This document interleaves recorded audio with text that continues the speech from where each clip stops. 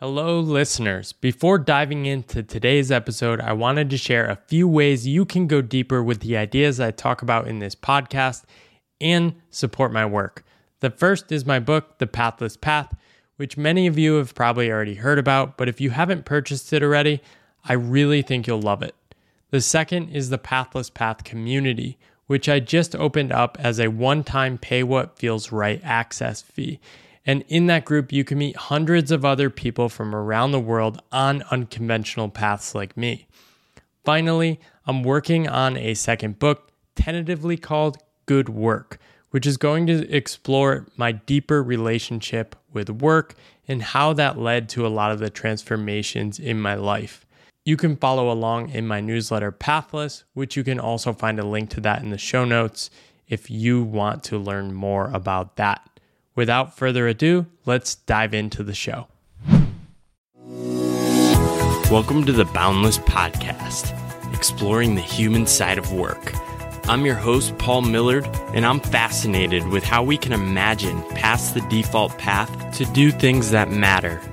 I have conversations with entrepreneurs, freelancers, and thinkers who are questioning the role of work in our lives, who are thinking about how we can unlock creative potential in ourselves and organizations, and are carving new paths in the world to create a more human future of work. If you want to support the podcast, check out the Patreon link in the show notes. And for more information, go to boundlesspod.com.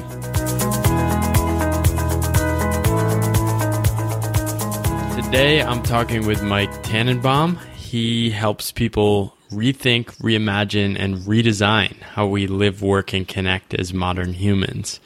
Definitely a mission close to what I'm pretty passionate about as well. Welcome to the podcast, Mike. Oh, thanks so much for having me. So I wanted to dive in here. You have this on your LinkedIn profile, so I'm assuming it's fair game. But I want to start with the TI-83 and how you started as an entrepreneur in seventh grade. I have that on my LinkedIn. Wow, I haven't seen that part in a while. I always created things. I was always head in the clouds making things. TI-83 is kind of how I learned to code and how I learned. I didn't even know it was coding. It wasn't like a thing. It was just I had this tool. I understood what technology was capable of, and I wanted to find a way to keep track of my grades that wasn't on pen and paper. and this Excel, is in seventh grade, you were tracking your grades already? Yeah, they weren't really good grades, but I was tracking them anyway. So yeah, it was, I mean, honestly, I made a program called Gradekeeper, and it was a thing that, everybody else was passing around the snake game and the jumper game. Right. But I ended up passing around a Gradekeeper program. And you charge people for this? No, I did not charge people. In hindsight, I probably should have, but I was a little. That was the early days of my making money off of things that I did. That's kind of when it started. Awesome. So I'd also sell bootleg CDs, but that's a conversation for another time. No, we can dive into that. I mean, what are some of the other things when you were younger you did either to make money or entrepreneurial or creating things? So I got a job in, I guess going all the way back, it was mowing lawns. It was tech support. It was a lot of tech support. I would sell custom computers. Most people didn't need a custom computer, so I would sell them just cheap computers that were custom, like to neighbors and friends and family. And a friend of mine and I adopted eBay early on, so we would sell stuff that our parents had around the house or that we had around the house on eBay. We sold Pokemon cards in little packs, and we sold hundreds of them as a way to bring in money so that we could build our own fancier custom computers, because you can sense the theme of nerdy childhood here. Yeah. You described yourself as an impressionable nerd. Yeah. What does that phrase mean to you? I'm 32, for some context for aging there. So I grew up on the internet for the most part. I think I was an early adopter of people our age, right. But like I was way beyond AIM. Yeah. Most people were chat rooming, and so was I. But I was also building Proggies, perhaps. Yeah, and Proggies, and I was crashing people's aim, and I was building websites, and for me it was exploring interest. It was, and there wasn't a class that taught that in school, and I never really learned how to learn until I kind of finished my college. And at that point, I'm like, wow, like there's so much knowledge I want to soak up. And 10 years after that, I've just been doing that relentlessly. But back in the day, I was a nerd because it was video games, it was building computers, it was building things on the internet. So it was a lot of technology. And the impressionable part was whatever's out there. It's everything that I experience through life imprints me in some way, shape, or form, whether I choose to let it or I don't. Like, some things just happen. So seeing all of those communities online, being a part of those communities, learning how to build relationships across the internet, which I ended up doing in part of my career in business development. But it was very, for me, it was the early days of the internet, and it was a way to meet people and talk about other nerdy things.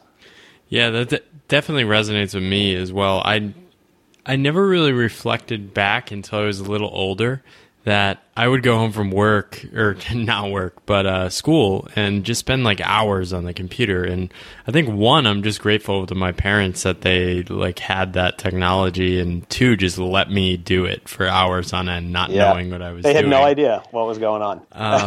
But yeah, I was trying to create programs, write websites, and when I reflect back, it really resonates with the path I'm on now, which is just constant and continuous learning and needing to solve problems within things I go after. So, I mean, you said you didn't learn how to learn after college, but I mean, to build a computer at that age, you did have skills and talent and knowledge. Yeah, I think it's maybe it's meta learning, or maybe it's just mindfulness and awareness. I wasn't aware of my desire to learn and my ability to learn. And I was put into the gifted and the challenge and the advanced programs and skipping math here and there. And I never understood why, because I was insecure and I didn't think it was right for me to be like, I didn't understand why my grades did not reflect. But that's because I was being tested. This is going to be, I'm going to launch in a diatribe here, but like we were being tested based on a system that isn't accurate. Right. It's not, everyone learns differently, and every bio-individuality, everybody's body is different. So the system of schooling that I presume you and I grew up in, you in Connecticut, me in Philly, in the suburbs, close to the city, but it's everyone's the same, and you're measured to the scores, and you have to achieve the same things or you don't get the same opportunities. And so for me, about learning, I was doing a ton of it, and I wish that, I'm happy with the way that my life has gone. It's been great, but like I occasionally have wondered what would have happened if someone actually helped me and cultivated my desire to learn about technology and computers and systems at that point, as instead of telling me I have to learn about, like, in 1492 Columbus sailed the ocean blue. Like, what opportunities would that have opened up for me, I guess? Yeah, I find it fascinating too. I think I reflect back, and for me, I was actually good at the standard system. So in some ways, I also was blinded to the fact that I kind of thought I was learning, but now I kind of reflect back, and a lot of that learning was happening outside of the school or outside of the standard curriculum. And I think, like me, I had to figure out that learning was a different way of engaging with ideas, practicing, putting things out into the world. What have you found now, like, if you compare it now, how you learn and how you proactively go about that, even compared to early in your career? How are you thinking about it different?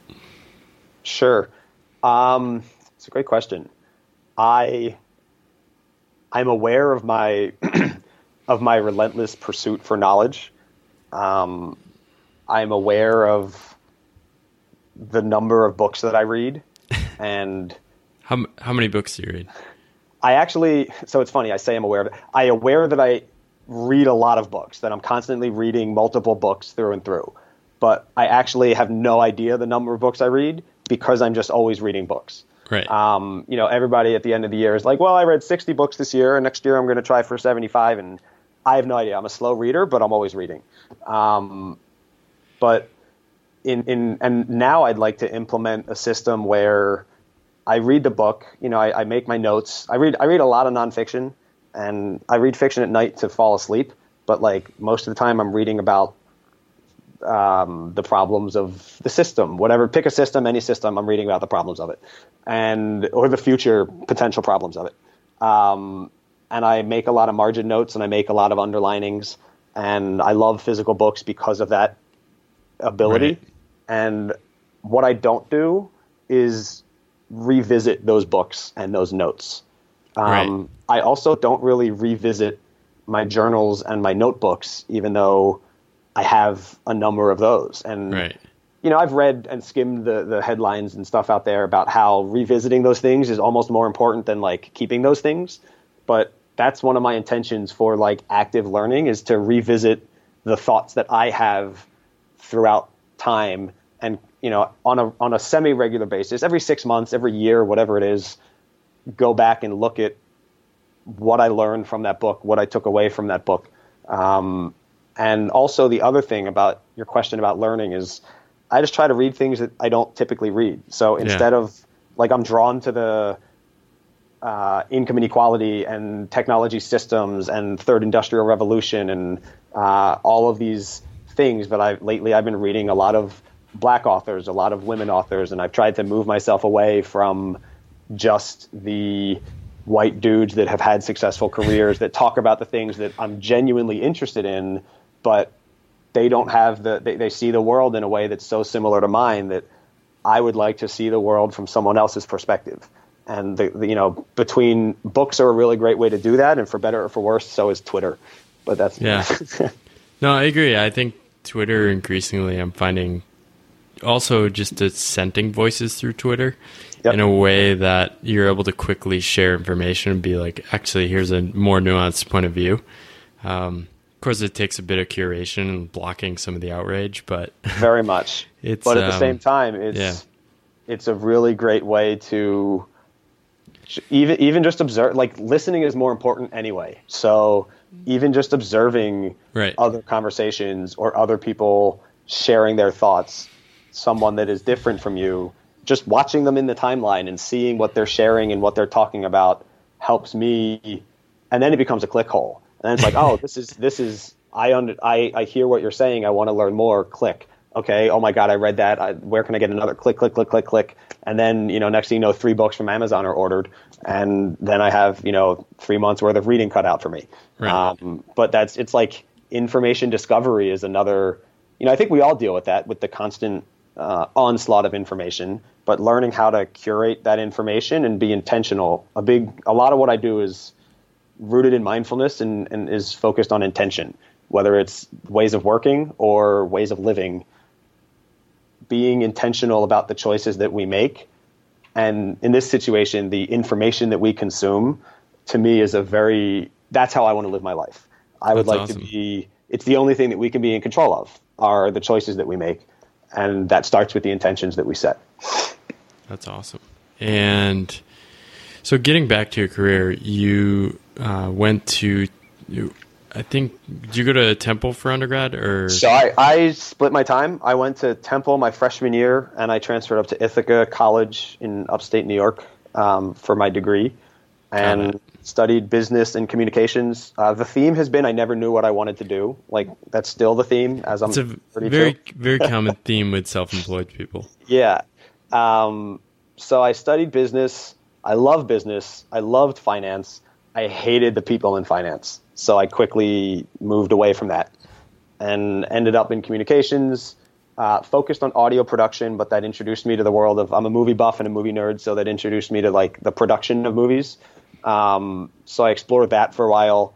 I watched too much Entourage and moved to Los Angeles with a desire to become a talent agent. One of the other themes that I'm embarrassed by, but I'll share it, is that for a long time, and even still probably, I've always just sought the money because it brings, quote unquote security. So the things that I did in my early career were, I think I'm interested in this thing and I can probably make a good amount of money from it.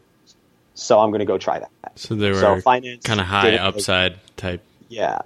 Finance and mutual funds and hedge funds and, right. Those things. Hollywood. But the people were just terrible in my opinion. Hollywood. And on the production side, it's a little different, but that led to my discovery of digital agencies because I was in Los Angeles and there's a ton of digital work and there was a growing tech scene back in the late 2000s. Is that what we call them? Like 2009, 2010? Yeah, I was trying to make sense of how these pieces fit together. It's kind of like a coding tech angle and then the Hollywood angle. What did you learn on the more, I'm sure we can understand some of the downsides of that, but like on the positive side, in terms of thinking about talent and people, what are some of the positive lessons you took from your experience in the Hollywood space? Sure. I'm going to actually credit my father with this. So shout out to you, Pops. But he always said to me, this is maybe like a prototypical, just straight white man thing to say, but it's not what you know, it's who you know.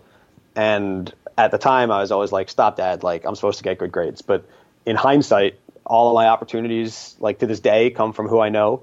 And when I was in Hollywood, I was working for a guy, used to work at a big talent agency and now is on his own and he produces Ringo Starr and he's got big names, and he would just sit in his basement in Bel Air and roll phone calls all day long and be on the phone for 30 minutes with who you thought was an old friend.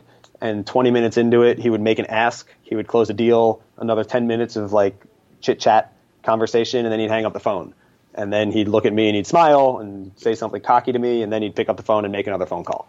So studying the way that he did that kind of combined with what my father had told me, kind of paved the way for my career, which kind of grew into like a business development path. And that wasn't by choice. I needed a job. I found a place that was hiring and I applied to one role and they thought I was better suited for a BD type role. But my time in Hollywood, it was so built on relationships. Yeah. All of my friends who were production assistants or producers or talent managers or whatever, all of their work came through network and came through people.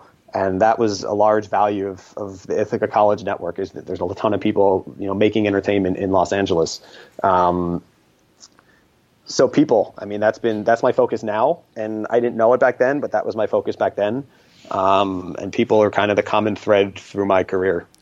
Is it some of the frustrations you experience personally that you're trying to solve, at least for yourself, but also try to extrapolate to the system wide and try to understand some of those things? It's 100% the frustrations. I've had a bunch of jobs in my career. MikeTannenbaum.com, I guess, will lead you to my LinkedIn for those that are interested in exploring. But the thread has, for me, it's been focused on people, and I've only worked in what I would call toxic environments. So I'll just call it out right now. Like I've never worked for I never felt like I had a mentor. I never felt like I was coached and supported. I always work in roles where I had to figure it out on my own and build my own stuff and find my own way. And I was fine with that. Like I like it. I'm an entrepreneur now. That's what I do with my time. Based on the experiences, the most recent experience I had at a now bankrupt startup. But based on my most recent experience there, I set out with this tagline of making business more human. I wanted to fix culture and fix leadership and help people build organizations. And I never thought about like org design and teaming, and those weren't words of mine, but based on the fact that I never had mentors and I always had to do my own, carve my own path forward and create my own stuff. And, people around me were complaining about work. People at different companies were complaining about work. The books I'm reading happen to be, Onward by Howard Schultz about how he built Starbucks, and Start Something That Matters by the guy that created Tom's Shoes. And so I've always read books about how you build good business, but I had been in environments that were almost like the polar opposite of that. So those two threads converged. And I was like, all right, I'm going to do what I can to make this stuff better. And that just opened up a world of new opportunities.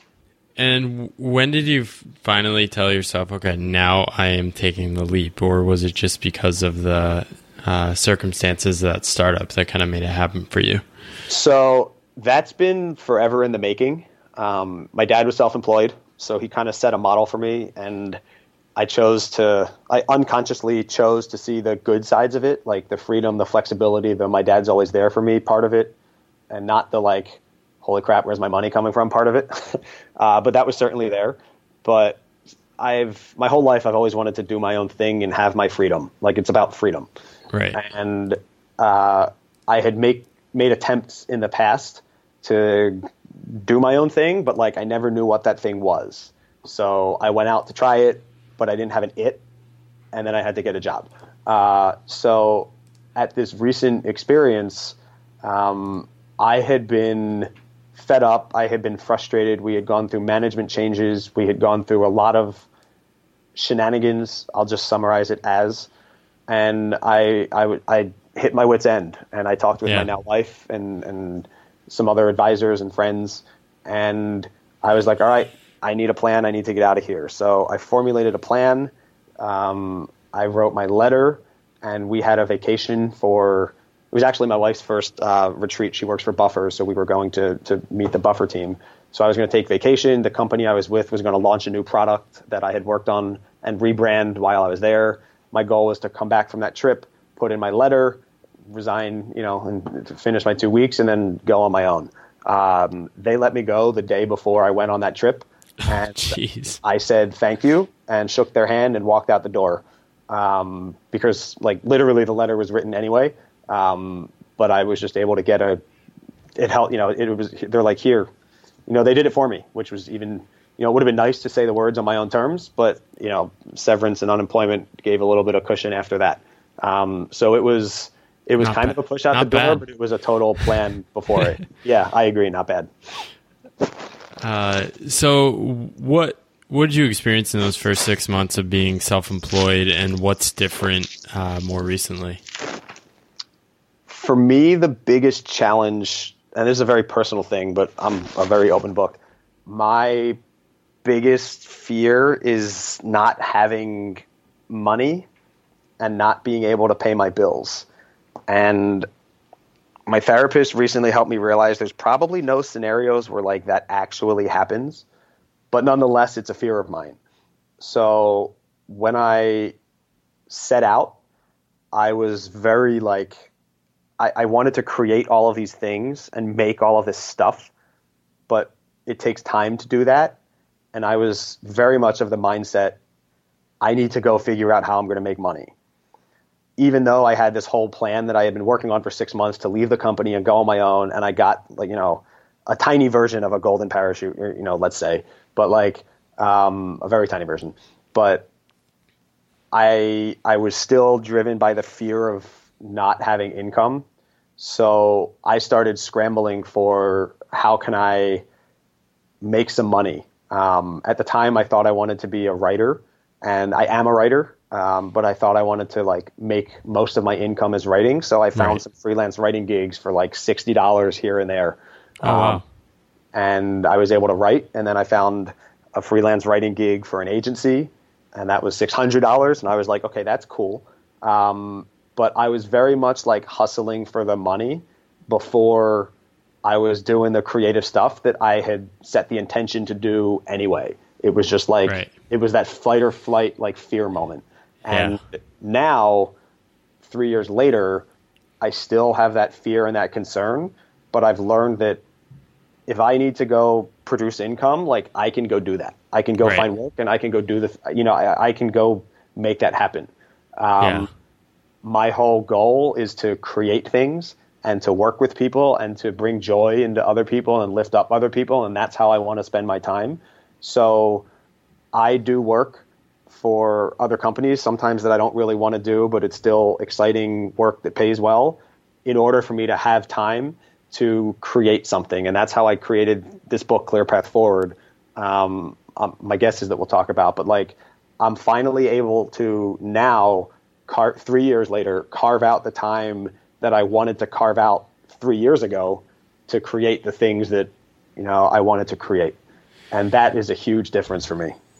Yeah, I think that resonates so deeply with my journey and what I've heard from other people. I think when people take the leap to freelancing, they figure out a couple things. One is that, oh crap, I need to make money. And it's a necessary evil almost to figure out a few ways to try and make money just to prove to yourself, yes, I can keep doing this. And then two is to realize that you can't actually just keep showing up for stuff you're average level excited about, right? That actually works in a full-time context because you're going to keep going and you're just going to get some work done. So you can do something you're like a 5 or 6 or even a 7 excited by. But to sustain it on your own, like you really need that stuff that lights you up. Otherwise, like it's just going to be such a pain or a slog just to like go to a desk and work on this stuff. I don't know if that's, it sounds like it resonates with you, but that's what I found, especially in the first couple of years. And then what's driving that for a lot of people who are working on their own is this deeper drive underneath to put something out there creatively, right?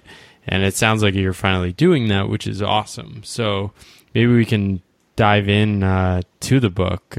When did that first come up for you, and how did you think about publishing it? Sure. So I agree with everything you said. For let the record show that journey resonates entirely.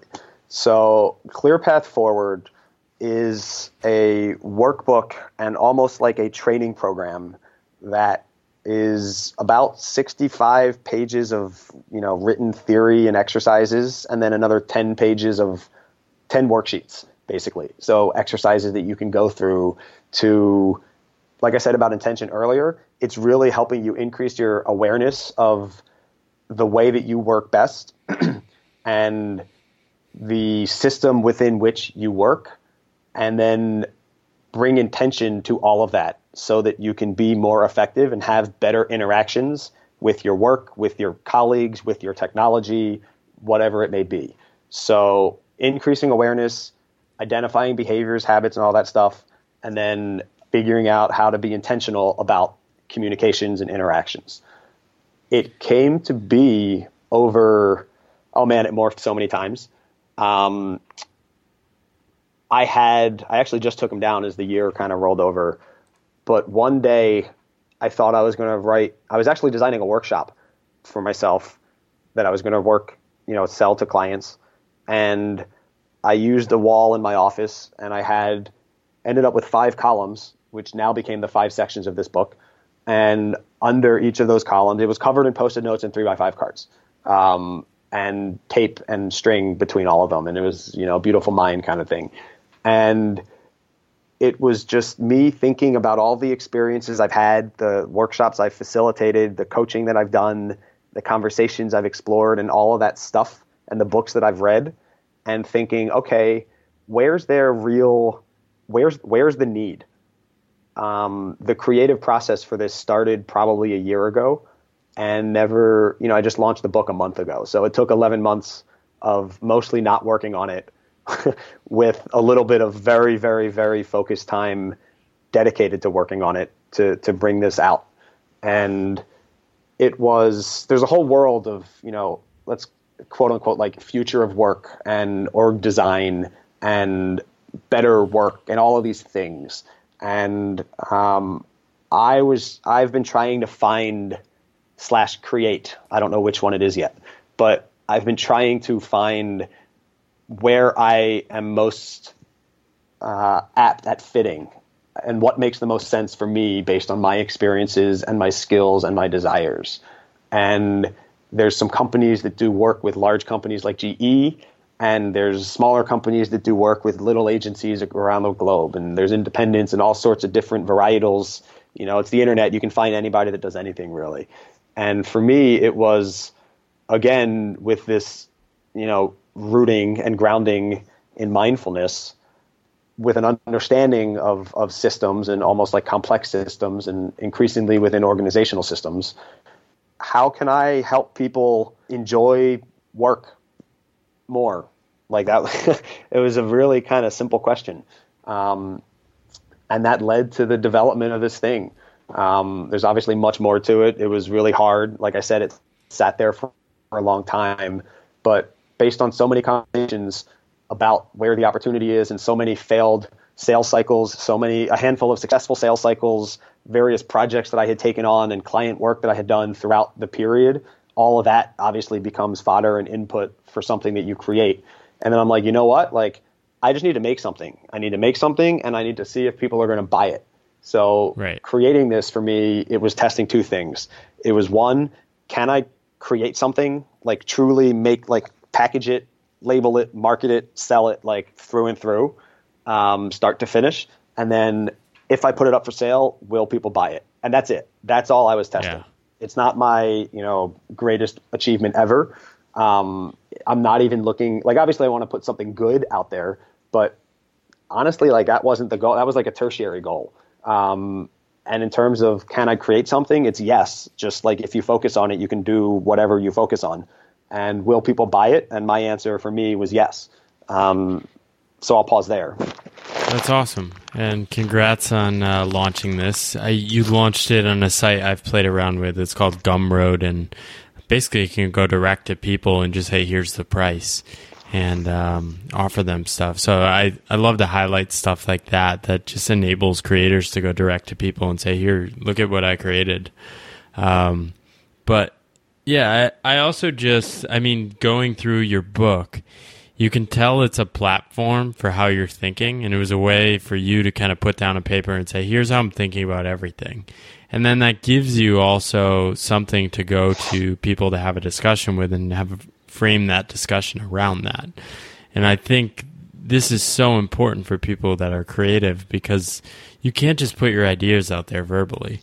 Those are a dime a dozen, right? You need to actually create something people can engage with you on, which is what you've done here, and it's pretty cool. You can do it from a team perspective, individuals, but I found a lot of useful exercises in there about how to think about time, the elements of work, enjoyable projects, dysfunctional projects, and all that. So maybe you want to talk about like one or two of the sections and maybe some of the specific actions through the exercises that might be interesting for people.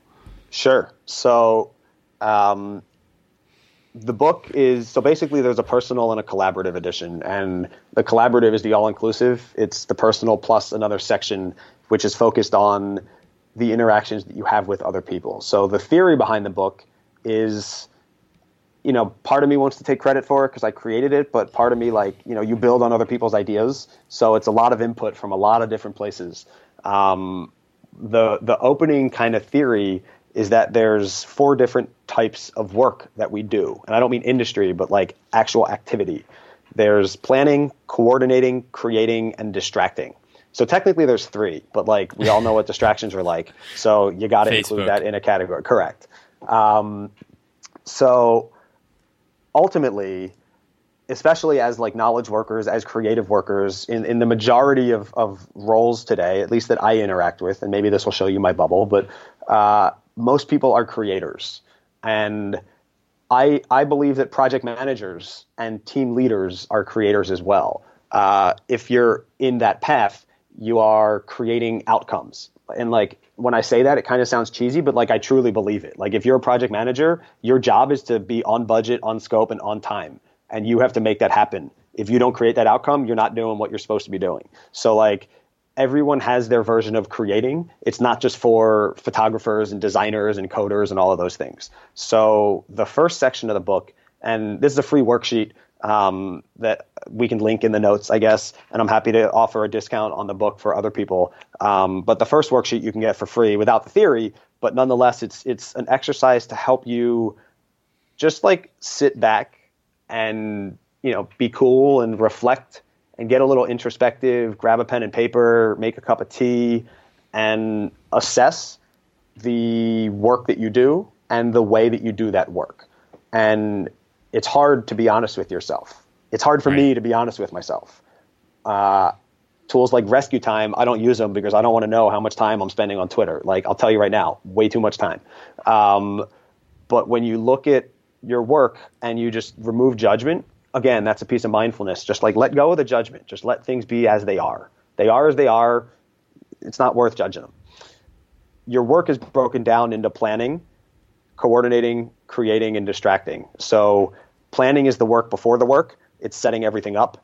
Coordinating is wrangling information, setting meetings, gathering people together, and creating is the actual work. And again, depending on your role, it may be different. It will be. If you're a designer, obviously you're making mood boards and art boards and UIs and all of these things. If you're a team lead, your creation is a successful, cohesive, high-performing team. Like that's what you're creating. That's your output. It's less tangible, but it's what you're responsible for. So the book starts with that theory of the 4 different types of work and helping you identify those things with a worksheet called Where Does Your Time Go? And awesome. Then it moves into a little bit of the different functions that not functions, but the different areas that contribute to your work. So things like space, like where do you do your best work? Time. Are you, an early bird or a night owl? Do you work best with people? Do you work best alone? Do you like asynchronous communication, or do you like instant, like real-time threads back and forth? And is your information readily available? Do you have to spend hours chasing information, hunting for information, finding it, and so on and so forth? So it's looking at these components of work that most people, if not all people, myself included, don't make time for. And it's actually carving out the time so that we can look at what do we need? What do I need? You as a reader, what do you need to do your best work? What are you getting and what are you not getting? And why are you not getting what you're not getting? And how can you get it? So awesome. It's very much empowering you to understand the way that you perform at the high level. And then the team edition just extends it out to, so instead of just looking at interactions for you as an individual with your work, it looks at the interactions that you have with the system within which you work. And when I say that, I mean, it's easy. My wife works for Buffer, and she talks a lot about her team, and she's one of the only people I know that refers to a team. Other people call them like colleagues, and she calls them teammates, which I think is a beautiful thing. But a lot of times you, within an organization, within a company, you have interactions with people that aren't necessarily on your team, but they're still interactions. They're still equally as worthy, whether it's a client, a customer, someone in engineering when you're on the marketing team, or maybe it's your advisor who was like a boss from a former job. All of these people make up the network that surrounds you and the system that surrounds you, and they help you in some way, shape, or form. And you Right. need things from these people, and these people need things from you. So if we take time to identify those various components of the interactions and the needs that different people have, it's you set yourself up for, you set everyone up for more success because you have an understanding of the interactions within that system and the way that all of the different components are playing together to create harmony. So maybe we can bring this alive for people. Was there anything you did as you were writing it to rearrange your day or your time to question some of these things? I mean, you're writing it and you probably had to come face to face with, oh crap, I should probably do this myself. Yeah, I've hit that moment a few times, and I've gone through the exercises, in depth, very thoroughly. But for me,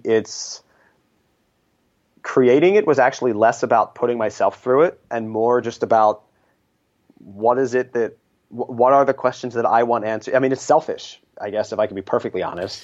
It's exactly like, what do I think I need in order to do better work? And what do the other people that I work with need so that I can help them do their best work? So for me, it was very much sitting down and looking at when do I want to send emails? Like, when am I most creative? When do I want to write? Even last night, I've been trying to build up. So give us some answers to those questions. So I'm a night owl and an early bird, which is like a terrible combination. I like to get up early and exercise and enjoy my intake of news and reading, but I really get creative from like 6 p.m. to 9 p.m. to midnight and beyond. So balancing that is something that I'm working on right now. And I'm trying to build a new writing habit on a daily basis just so that I write every day. And I put that in the morning because for me, if I don't do it in the morning and it's a habit, then I'm probably not going to do it later in the day. after like 2.5 weeks of doing that, I just hate it. Like I hate waking up and writing first thing. I just don't enjoy it. So now I'm shifting that to at night where it's more reflective writing and the pressure's off. There's no emails, there's no meetings, there's nothing. The world is silent, even if it's like 11 p.m. Like for me, it's a little bit of a later night, but I can just like let go and not have to worry about the expectations that I put on myself that I think other people have for me. And I can write what I feel like writing. And ultimately that's going to lead to me coming up with new stuff. So kind of rearranging the way that I have my day and learning that like I need to give myself permission to not work. And I need to give myself permission to do something that isn't, typical of a work day. Like I still hold myself to that 9 to 5, even though I'm 3 years into working for myself. And I don't mean that I work 9 to 5 hours, like my hours change all the time, but I still have this mental model. Like I haven't been able to break this mental model of like my work needs to happen between 9 and 5. And that for me is very, very restricted. Like I can't imagine what happens on the other side of it when I smash that model and I realize that I can do work at all hours of the day and I can enjoy myself at all hours of the day too. Work doesn't have to happen between, my 9 and 5 is different than your 9 and 5 when you're over in Asia. Like they're different hours. Right. Are you experimenting with that at all this year? With time shifting kind of? Or maybe even just working less? I sent a tweet that was kind of sarcastic, but and probably privileged, but I think it's totally true. Like I want to work and I have a hard work ethic. I've been working forever, but I want to work as little as I possibly can, but create as much as I possibly can. And even though I write about this stuff, I used to write about distraction and about boredom and creativity and all the things that you see people writing about now. And it's hard to live that. Like it's hard to let go and trust the process. I'm a Phillies fan. We got the Sixers. Like trust the process. And it's hard to be like, okay, I'm going to go take a hike with my dog in the middle of the day, and I'm not going to think about work, even though it's like 2:00 on a Tuesday. Everyone else is working. But I'm going to go hiking because you know what? I can. And I learned that by letting myself do that, I'll go to fall asleep that night and I'll have an idea hit me, and then I'll get up and I'll write for an hour and a half and then wake up the next morning and pump out a blog post or a newsletter or a part of a book. So I'm constantly iterating with the way that I do work and the way that I communicate and the expectations I set and how I tell other people about that. You're a big reader as well. What are maybe one or two big influences on you, or you just wish more people would read, either in the corporate world or just generally when thinking about their careers? I think that's a great question. And read something that's not a business book. Give us a couple. Oh man, The Alchemist is my favorite book ever. I don't know if you're familiar with that, but it's just a beautiful story of a boy wandering through the world.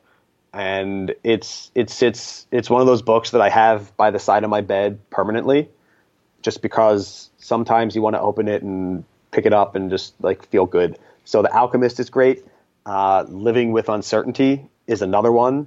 Both of them are books that are kind of about the journey and just learning to embrace things as they come to you and being comfortable with the uncertainty and with the fear and with something unexpected coming up. So for me, I love reading that. Philosophy, I think, is hugely important to read for, whether you're in business or, whatever work that you do, read things about the world. I'm trying to come up with, those were two specific examples. Right now I'm reading a book, Winners Take All, which is basically economic inequality. And The Third Industrial Revolution was a great book. Reinventing Organizations, if you're interested in work, is kind of the first, like a lot of people's first entry point into exploring what it takes to create a more effective organization. So I can share a few more in some show notes and put on Goodreads, but I think diversity is important. Like I enjoy Seth Godin's writing and I enjoy Simon Sinek's writing, but like for every Seth Godin book that you read like 3 books written by Black women, or read 3 books written by someone from a different part of the world than you. Read Ta-Nehisi Coates's Between the World and Me. Like that book just, it just changed my worldview entirely. And I grew up in a super diverse high school with a lot of friends from all different races. But that stuff informs my work. Like that is the future. The future is global. We are fully connected. Yeah, and I think the lens I've actually been trying to use is less about people's identity or anything, but just different languages. And that obviously has a lot of overlap with people's identities, but languages like just poetry, fiction, nonfiction. I think a big problem with business writing is not as much one type of person, but it's one type of language and one type of way of seeing the world. I mean, there's not much difference between business leaders writing about business these days, no matter where they come from.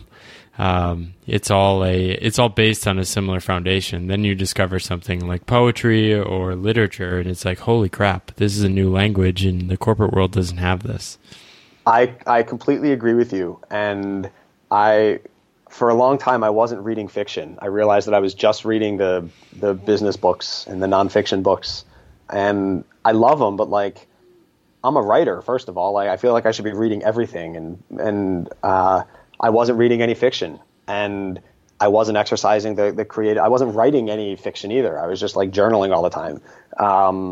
But by doing the things that are different from what we typically do, we create new opportunities for ourselves. We see new things, we learn new things, and we grow, whether we know it or not. All the things that we take in ultimately become a little part of us. So I love it. Like poetry is something that I have a couple books. I'm not really big into poetry, but I keep trying to get myself into it because I'm an artist. I'm a musician mostly. I'm not really an artist, but I believe that exploring all sorts of creative outlets and listening to, things that other people create, and not just the top movies on Netflix and the top books on Amazon and the top books, or blogs on Medium, but like finding the lesser known things.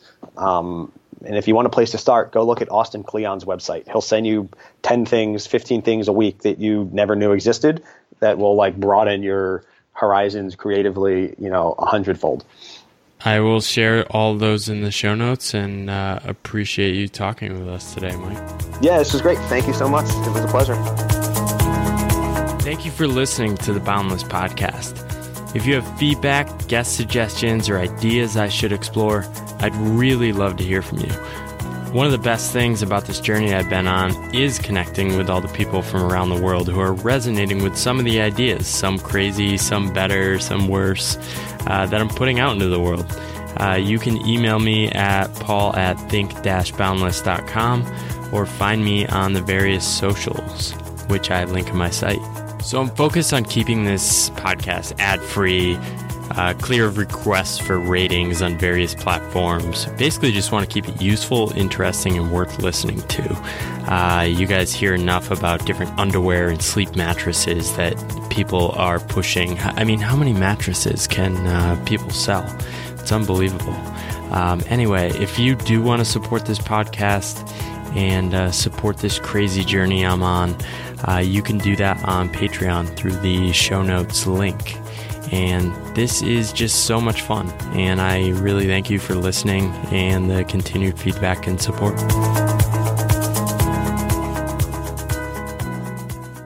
Hey all, thanks for listening to the episode. I really appreciate the support, and especially always love when people reach out letting me know what they think about the specific episodes.